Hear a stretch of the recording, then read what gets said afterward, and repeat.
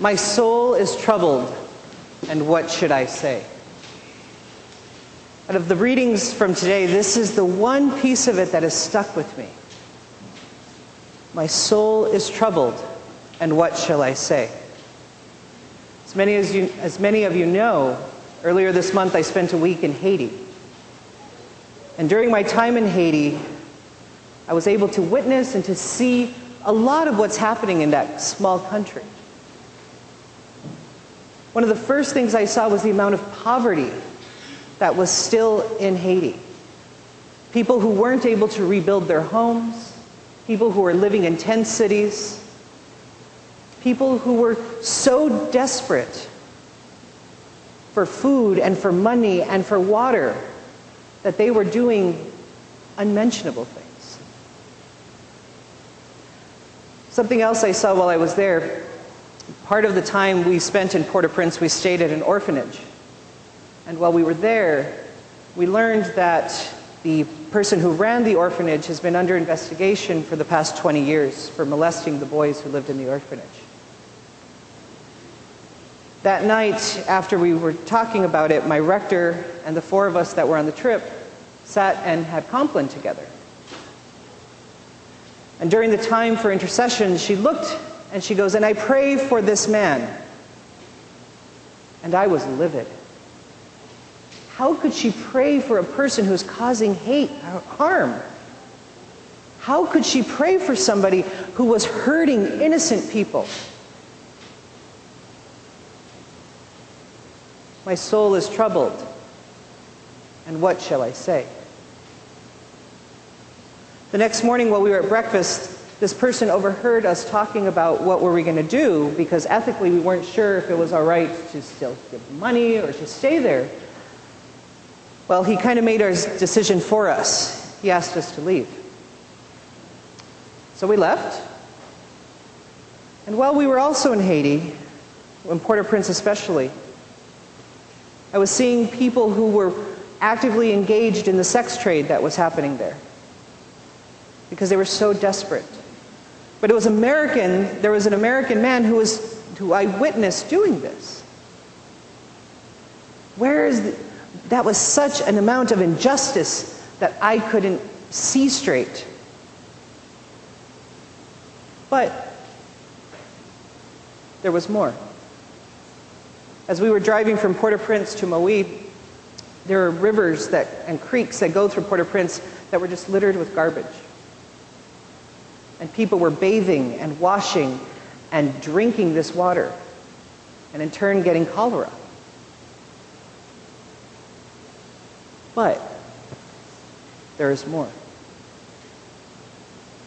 I was able to witness one of the schools that we help support, my parish back home in Minnesota supports, to provide lunches for three days a week for the kids there.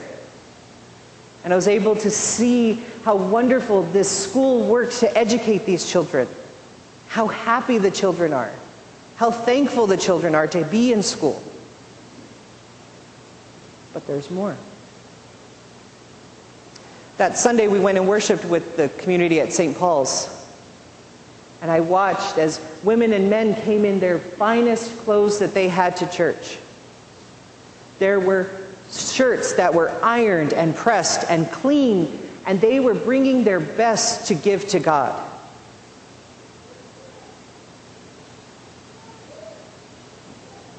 And then also while I was there, I was amazed to see the amount of hospitality that was given to us.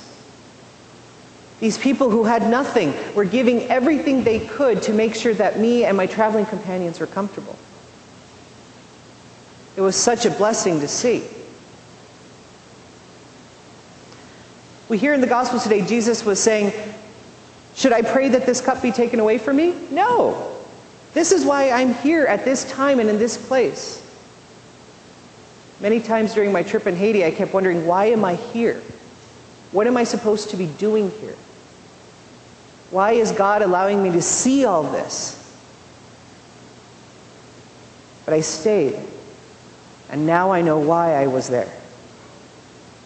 I was there to see the good work, but also what else is not working there, and to be a voice for the people who aren't able to speak. As my traveling companions and I drove away from the orphanage in Port-au-Prince, I felt that I was abandoning these kids. I could not do anything to fix the situation, but I'm doing it now. Not everything was bad. Not everything was bad. Things were good. But how many times do we see an injustice, or we see poverty, or we see systemic issues happening, and we pray that God takes it away from us so we don't have to see it? We are blessed to live in a country and to live in a society where we have voice for the voiceless, where we have the ability to stand up and say, we are not going to stand for this anymore.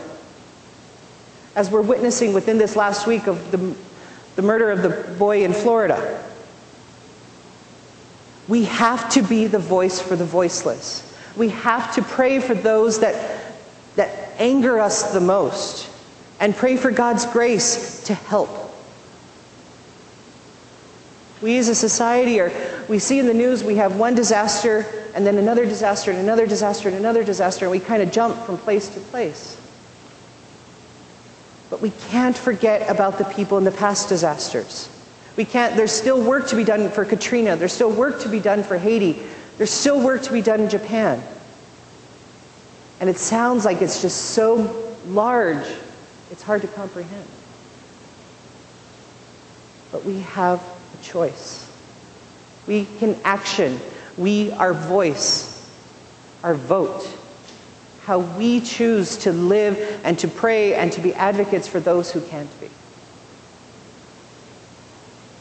After service today, I have a sheet, and if you feel so called, I have a challenge for this community.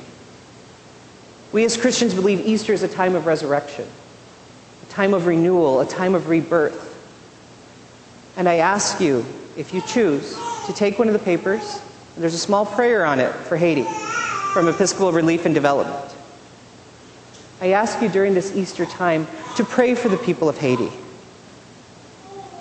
Pray for the people who are doing good, and especially pray for the people who aren't doing so good. This is a time where we can do and we can act. I think the overall learning that I had from this was that I can't stand anymore and know that children are dying of thirst. Children are dying of food. People are dying because they are drinking dirty water and contaminated water. And I place a challenge to each of you today. I can no longer stand for that. I can't stand to hear stories of children who were denied medical help because they were physically handicapped. So I ask you, let us stand for no more thirst. Let us stand for clean water. Let us stand for food for all. And most of all, let us stand for justice. Amen.